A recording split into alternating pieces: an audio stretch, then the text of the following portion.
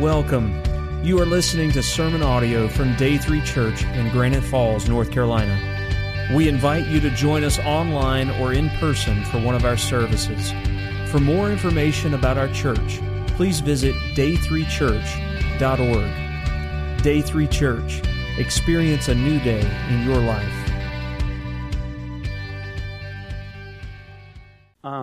Last week and this week, we're doing kind of a mini-series called Thanksgiving in a Box, focusing on Operation Christmas Child Ministry.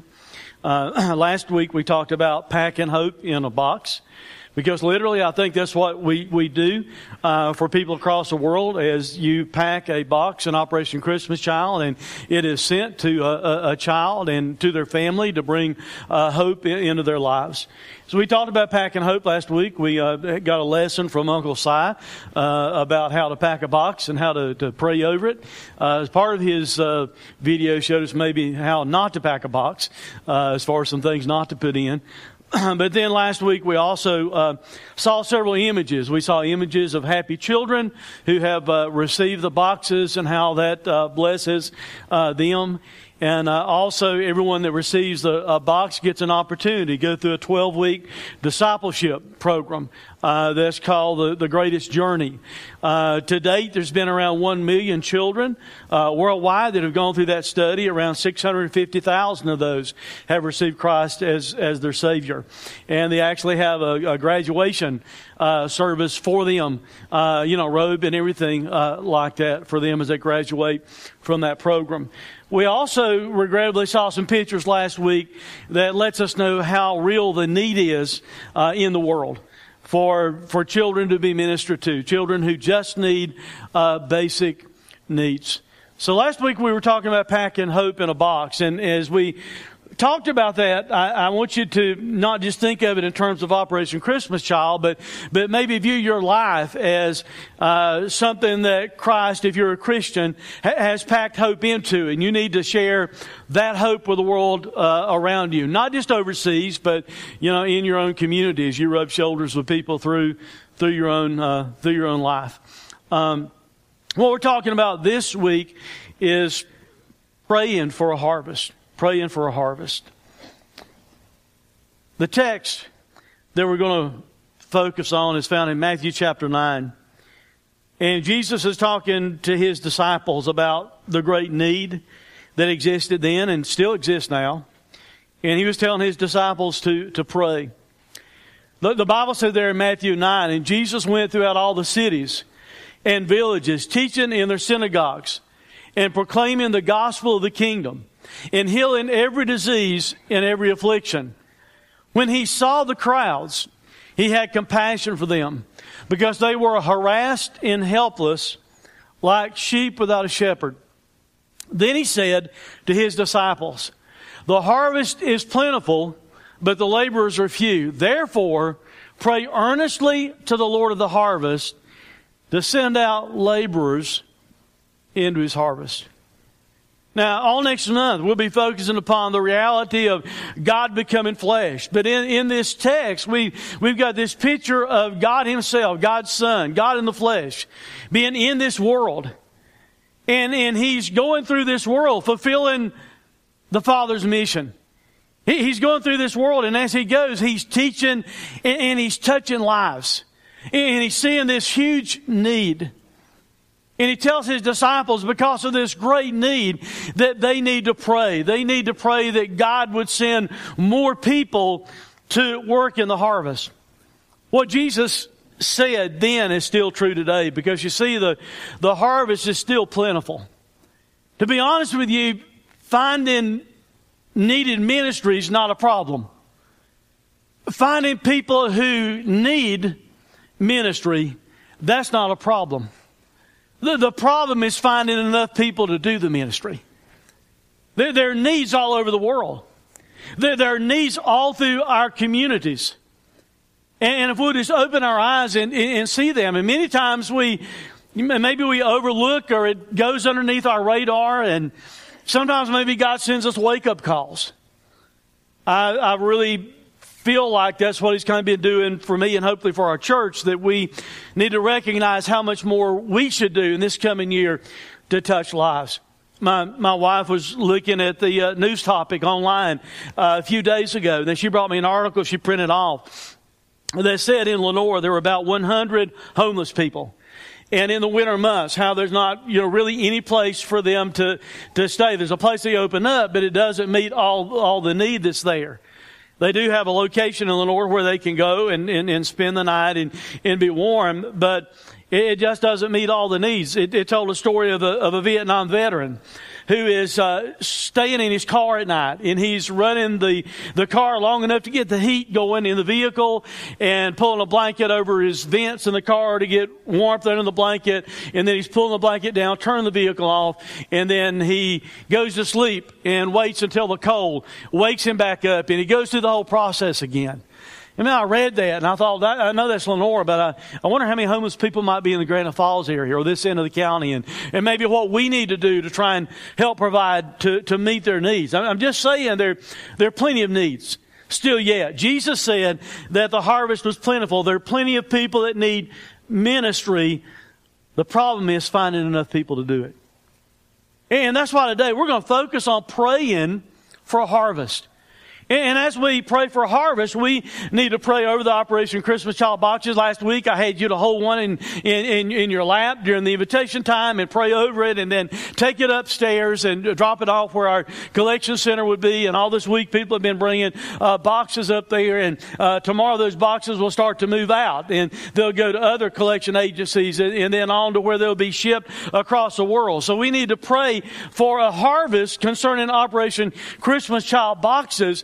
But we don't need just to stop there. We need to pray for missionaries.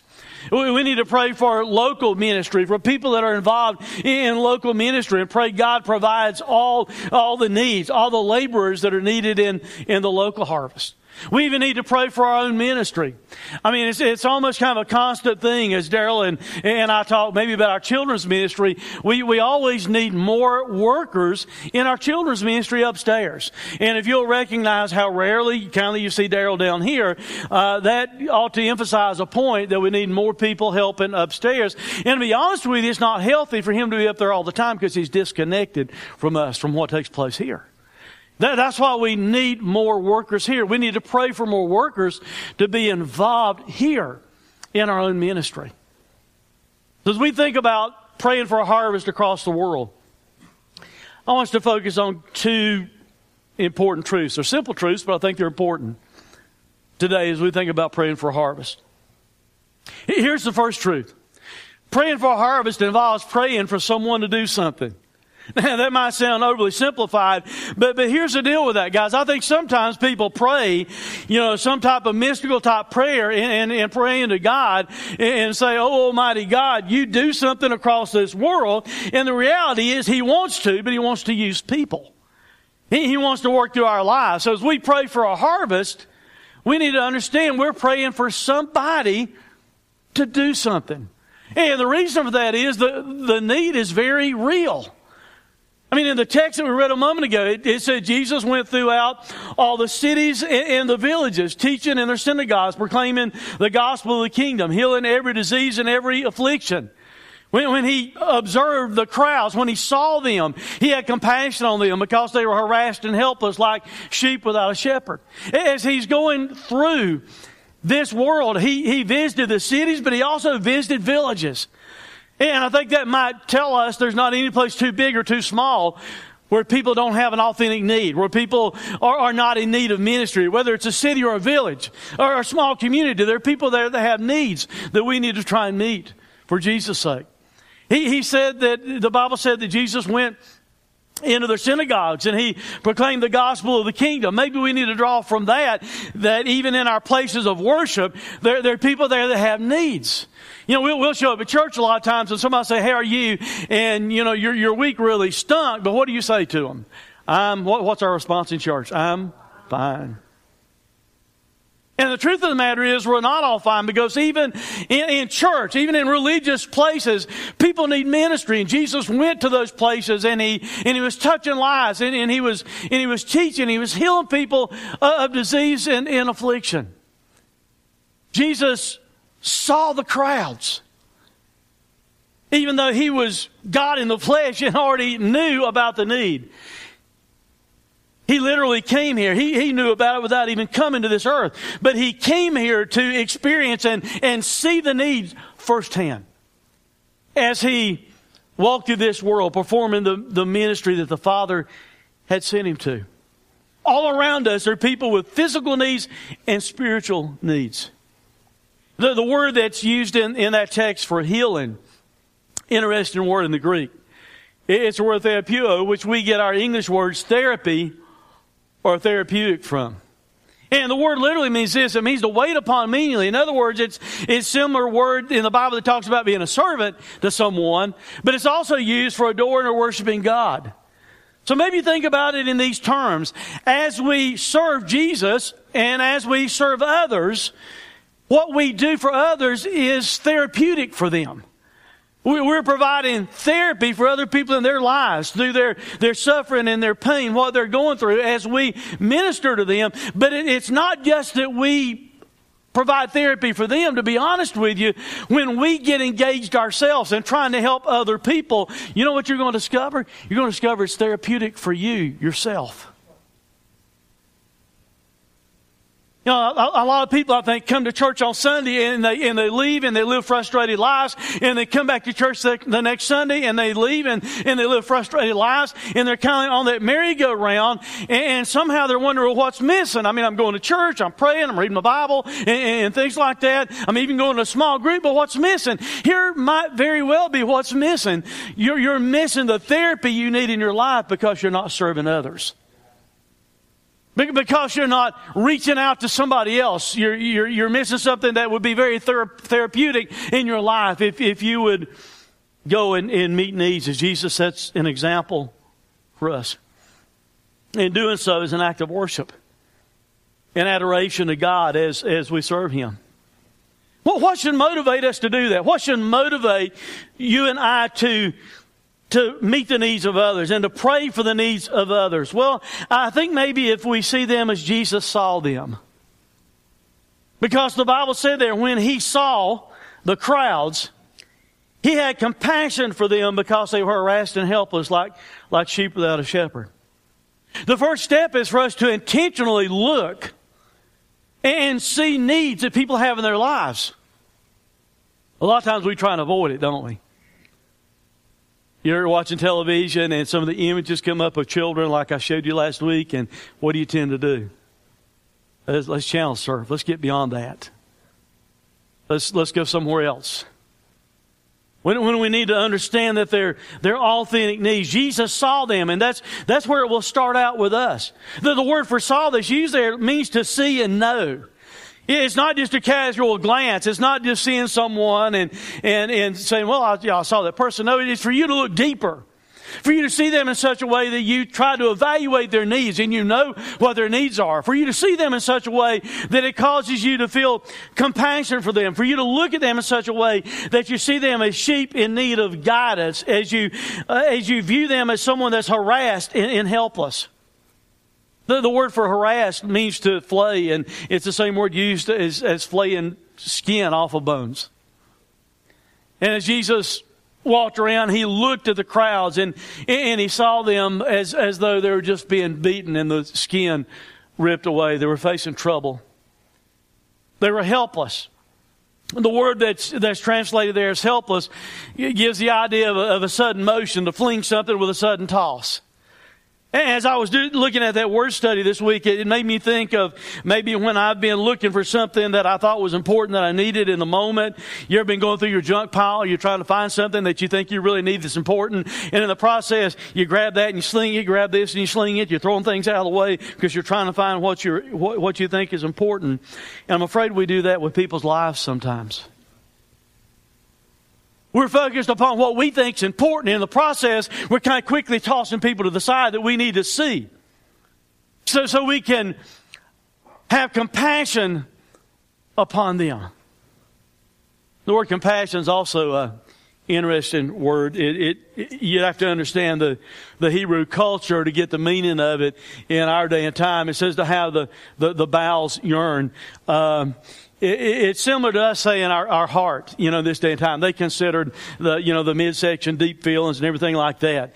It doesn't fit in our culture. I don't advise you to go up to some girl, guys, and say, my bowels are yearning for you. I don't know if you'll get too far if you're wanting to propose or ask a girl out and say, my bowels are just yearning for you. Will you marry me and spend your life with me? But that's the idea of the way the Hebrew word was used. It's similar to our heart. And the thought is that we need to see people as Jesus saw them. And as we see them as Jesus saw them, and we actually know their situation and understand what they're going through, then we ought to have sympathy and pity upon them and be moved by compassion to literally do something to alleviate their suffering, to do something to minister to them at their point of need. We're talking about praying for a harvest today. We ought to pray for a harvest because there's a real need in the world. But because the need is so real, we need to pray with a prayer that's passionate, with a passionate prayer. Jesus also told his disciples this. Then he said to his disciples, the harvest is plentiful, but the laborers are few. And because that's the situation, he said, I want you to really pray. I want you to pray earnestly to the Lord of the harvest to send out laborers into his harvest. We jump over in our English language little words like is, but when you think about it, the way it's used here in the Greek, it means an affirmation or concession of a fact. So Jesus is looking at all the needs around him in the world, and he's conceding to the fact that, hey, these needs are real. Found out a few years ago that some cities avoid that because they don't want the reputation maybe of being a city that has a lot of people that has needs or a lot of homeless people. We were on a mission trip with our young people to West Palm Beach, Florida, which is a very ritzy area if you've ever been through there at all. I mean, just mansions all over the place. And we were sent kind of outside the city to an adjoining township to do some of the ministry that we were doing, because that's where they were meeting the needs. They were not meeting the needs in West Palm Beach because West Palm Beach wanted to ignore the fact that they had homeless people there. So these homeless people had to go several blocks over to get their needs met in this area that did not mind admitting that they had those people.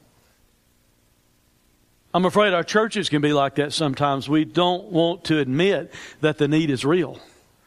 We don't want to see what we need to see. We don't want to concede to the fact that there are people who are really suffering around us and that God really wants us to do something. Jesus said the need is plentiful. There's a lot of need, large need, many needs all around us. And a lot of times we think, man, we need to tell everybody about Jesus. We need to get them to Jesus. They need to go to heaven when they die. But the reality many times might be this.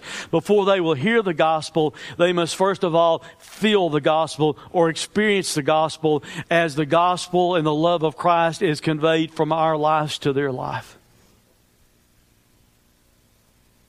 James says it's not enough just to tell somebody to go and be warm, give them a coat. It's not enough just to go and tell somebody to be fed. You need to help provide food for them. And we need to understand there are people all around us that maybe can't hear the gospel message that we want to give them because they can't hear what we're saying for their pain and their suffering and their hunger. Jesus said the need is real. He identifies the problem. The problem is the harvest is large, but the workers are few. He said the harvest is plentiful, but the laborers are few. It's real. It's a huge need out there, but that little word in the Greek means to the contrary, or contrasting things. Even though there's a huge need, we don't have many laborers. We don't have many toilers. We don't have many workers. We don't have many teachers. He said they're few. They're puny in extent to degree or number or duration or value. Jesus is just saying there's this huge need. And because there's this huge need, we need to pray earnestly that the Lord of the harvest would send laborers into his harvest. Look what the word for pray means. Jesus said, because this need is so real, pray earnestly that the Lord of the harvest will send out laborers into His harvest. The word means to beg as binding yourself. Now, I'm not going to say as much about that right now, but will you kind of freeze frame that in your mind, that phrase, as binding yourself? Because I'm going to say a lot about it in a moment. But the way He tells us to pray for workers, for laborers to go out and work in His fields, in His spiritual harvest, is to pray as binding yourself, and you're making a very passionate petition. That's the way that He tells us to pray. Pray to the Lord of the harvest. Who's that? Well, there's people argue and debate about things that sometimes it's silly to argue about. I've read that before years past, because you'll have this commentator and this person, this theologian have this idea, and some people say, well, the Lord of the harvest is the Holy Spirit, and we need to pray for the Holy Spirit to send laborers out into His harvest, or the Lord of the harvest is Jesus Himself, or the Lord of the harvest is God the Father. Why in the world do you debate that? There's one God revealed in three persons, and whoever the Lord of the harvest is, guess what? It's God.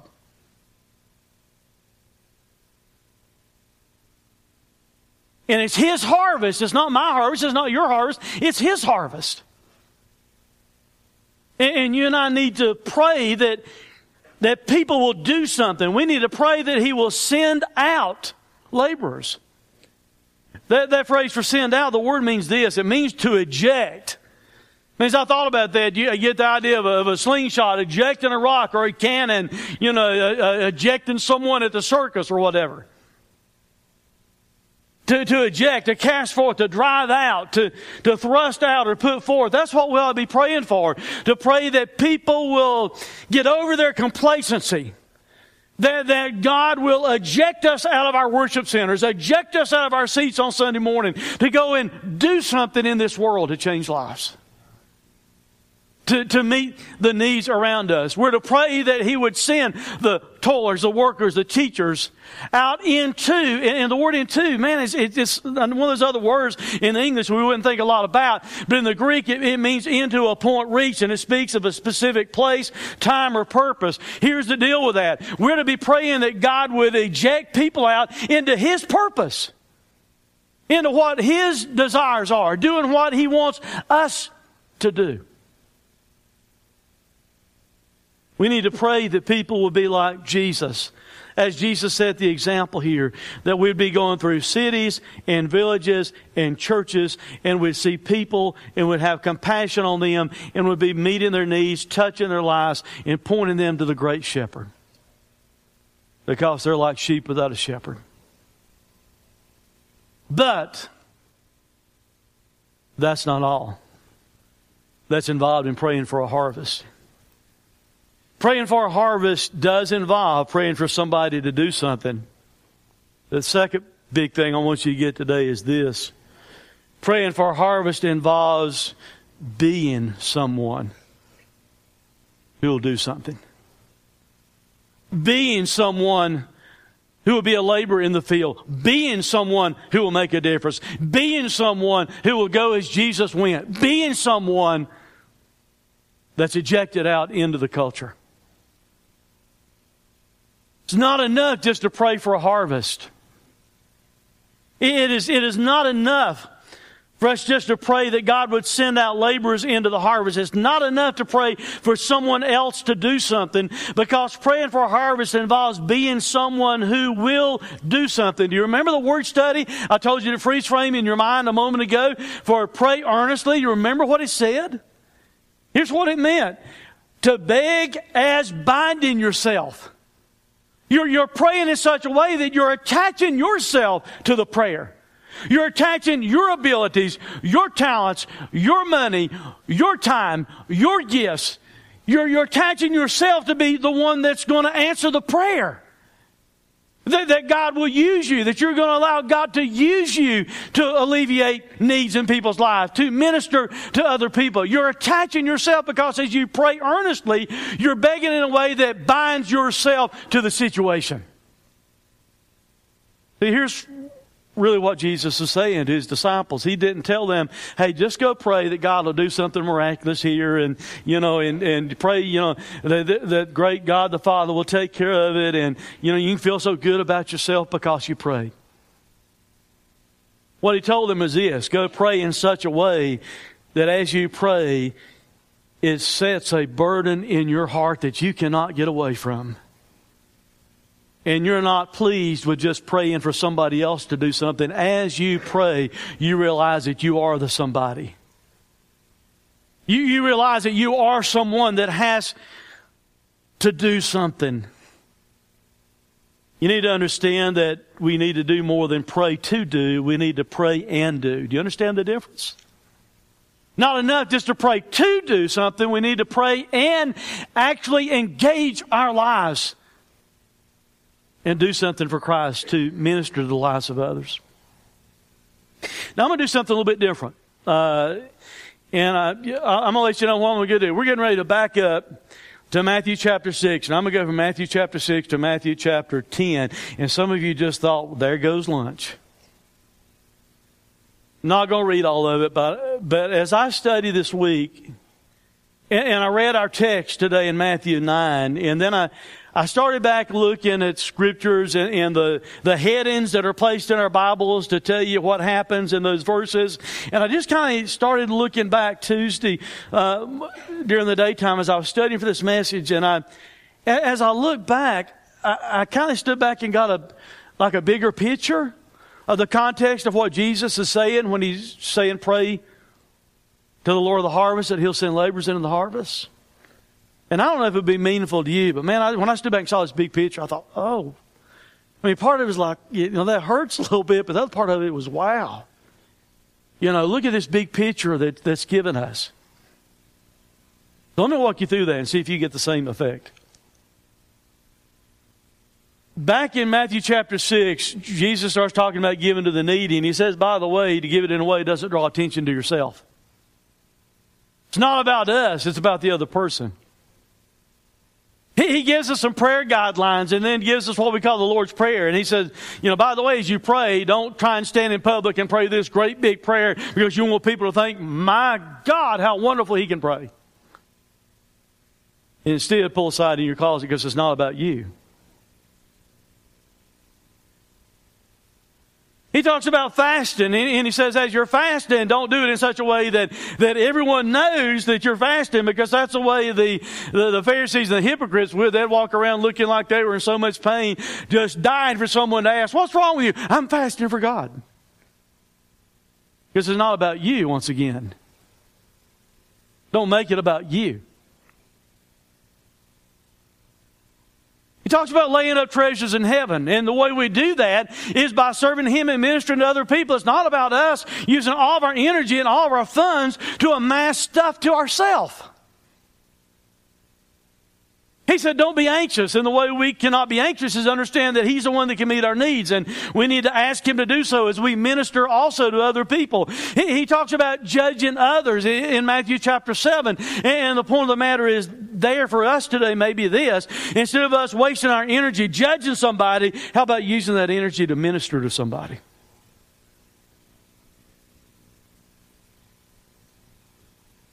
He said, ask and it will be given. There are multitudes of people who are asking all across this world. Just maybe God wants to use us to help be the answer to the prayer. The golden rule is, treat others as you want them to treat you. So if you were to be hungry, and if you were to be suffering, if you were to be in pain, what would you want somebody else to do about it? And you need to do the same thing. How would you want someone to minister to you?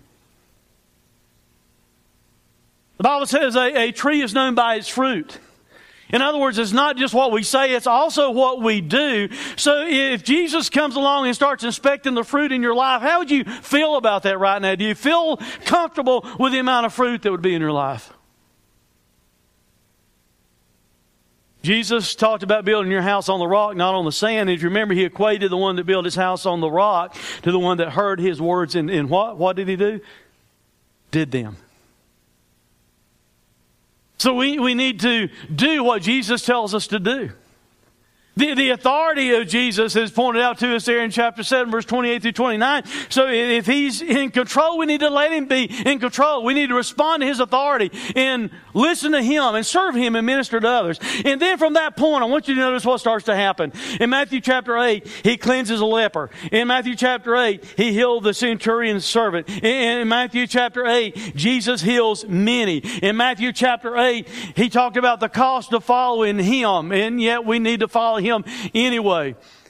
In Matthew chapter 8, Jesus calms a storm. There are people that have storms in their lives that God can use us to help alleviate that storm. Jesus heals 2 demon-possessed men. Jesus heals a paralytic. Jesus calls Matthew, who by the way was a tax collector and outcast by the culture of his day because he was collecting taxes for the Roman government, and yet Jesus calls him. And maybe that tells us we need to invite the outcast of our culture.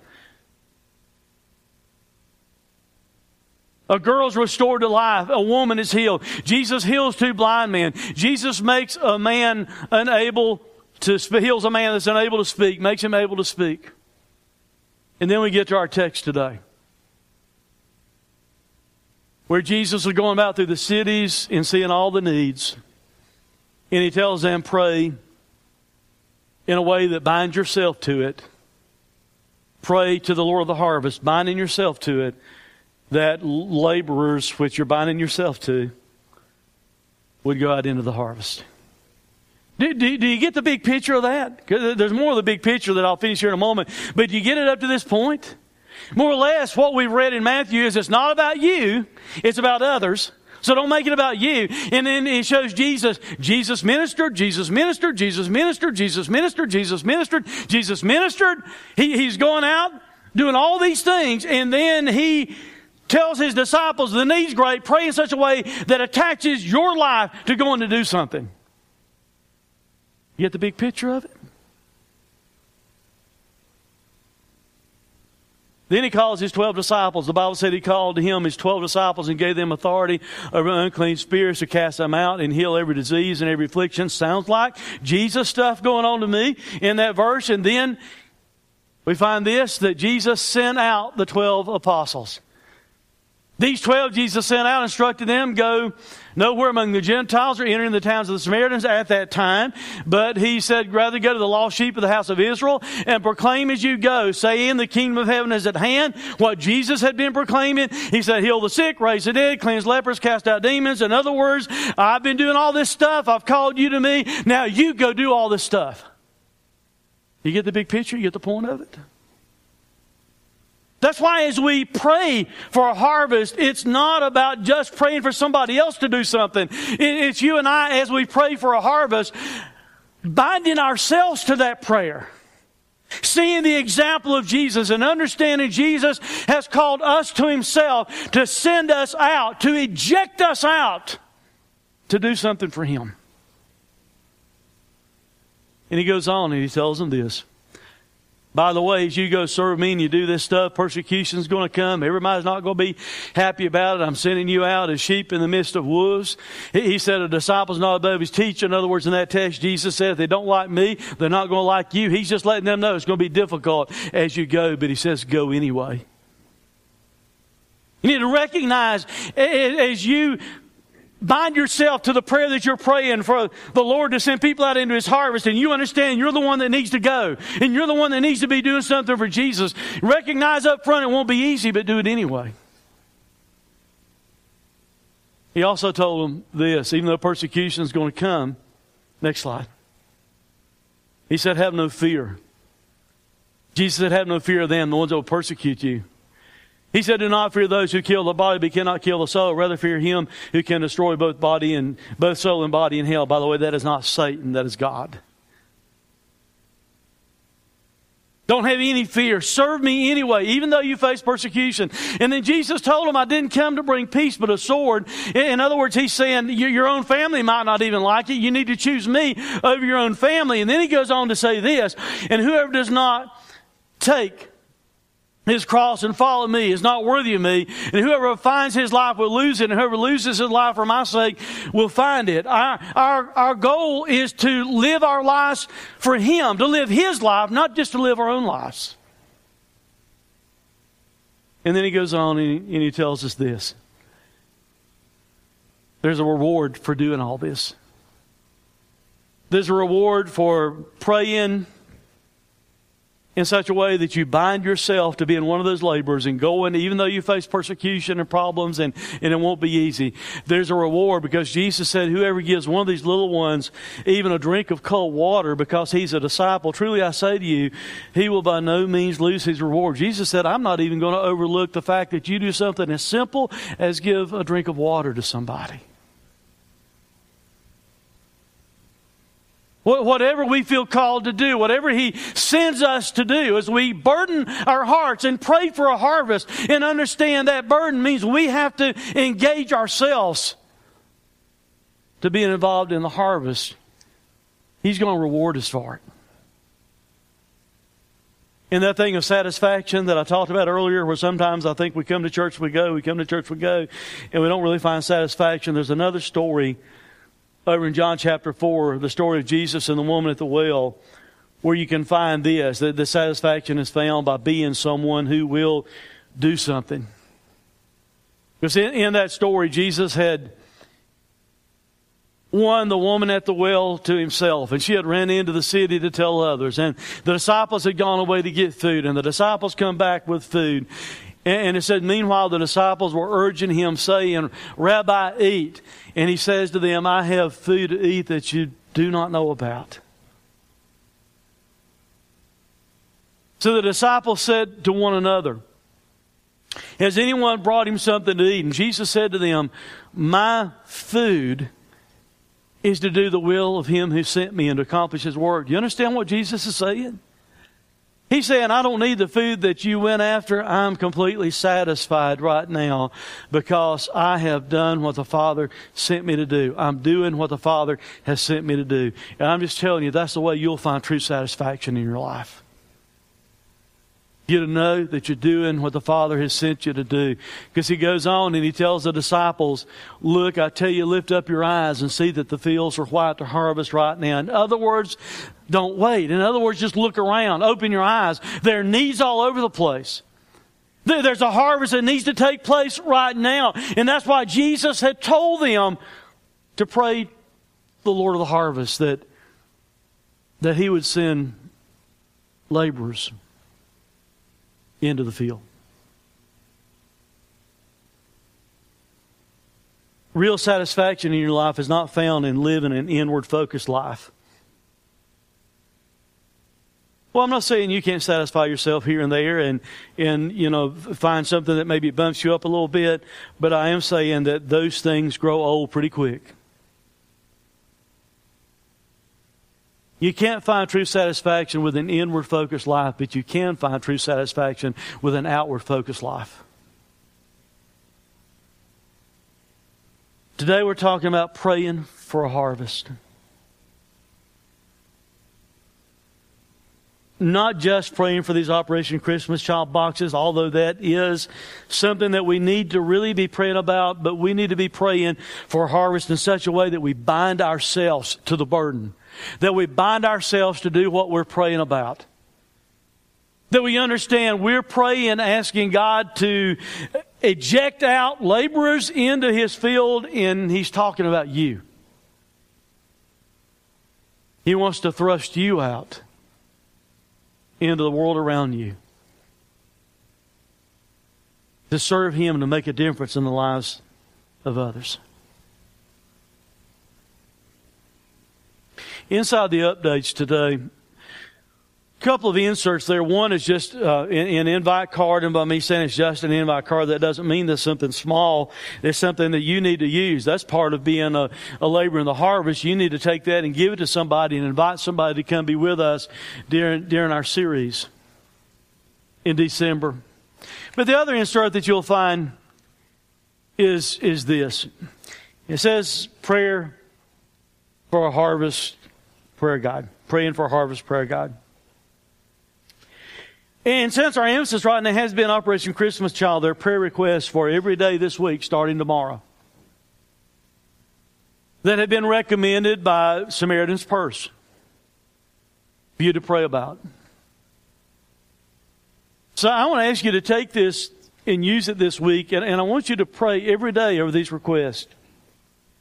But right before John comes, and he'll be coming up and start playing and doing this invitation song in just a moment.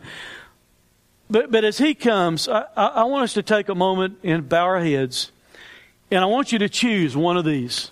Don't care which one. You just look at one and choose one. And I want you to pray for a harvest. And as you pray, I want you also to be sensitive and see if God might not be binding your heart to do something for Him.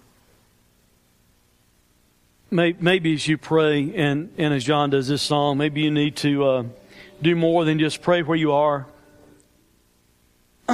just maybe today, as you look at your own life, you might think you're not pleased. You're not very comfortable with the amount of service you've been doing for Jesus. You're not happy with the way you've ministered to others.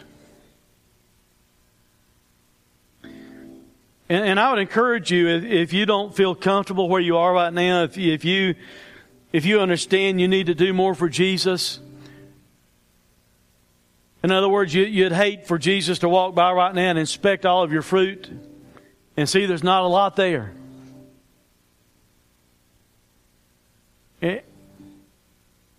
And potentially right now you've got a burden on your heart, and you need to pray like we talked about. You need to pray binding yourself to do something for Him. For Him to eject you into your culture as a laborer in His field. That doesn't mean you have to go to Africa or the Middle East or Canada or Mexico or somewhere else across the world. It may just simply mean that you're opening up to say, God, I'm sorry I haven't let you I'm sorry I've not allowed you to use me at work or at school or around my friends or in the marketplace or wherever it might be. But I'll encourage you as we go through this invitation, if you feel the need to be more engaged, to bind yourself more to being a laborer in His field, then maybe slip out from where you are, come and kneel here at the front and pray. If you're someone that feels fine with where you are, and I doubt if there's many of us that can really truly say that, but if you happen to be, maybe you need to come and just pray that God would send other laborers. And then if you're here today and you don't know Christ as your Savior, you've never trusted in Him at all, we invite you to consider that. Would you consider accepting the greatest gift you could ever receive? Something you can be thankful for the rest of your life. And that's free salvation that God will give you by His grace when you trust in Jesus. John sings, if you need to pray or need to come for some reason, we invite you to come and kneel. Thanks for listening to this sermon audio production from Day 3 Church. We pray that it has ministered to you. For more information about our location, service times, or other sermon podcasts, please visit us online at day3church.org. Day 3 Church. Experience a new day in your life.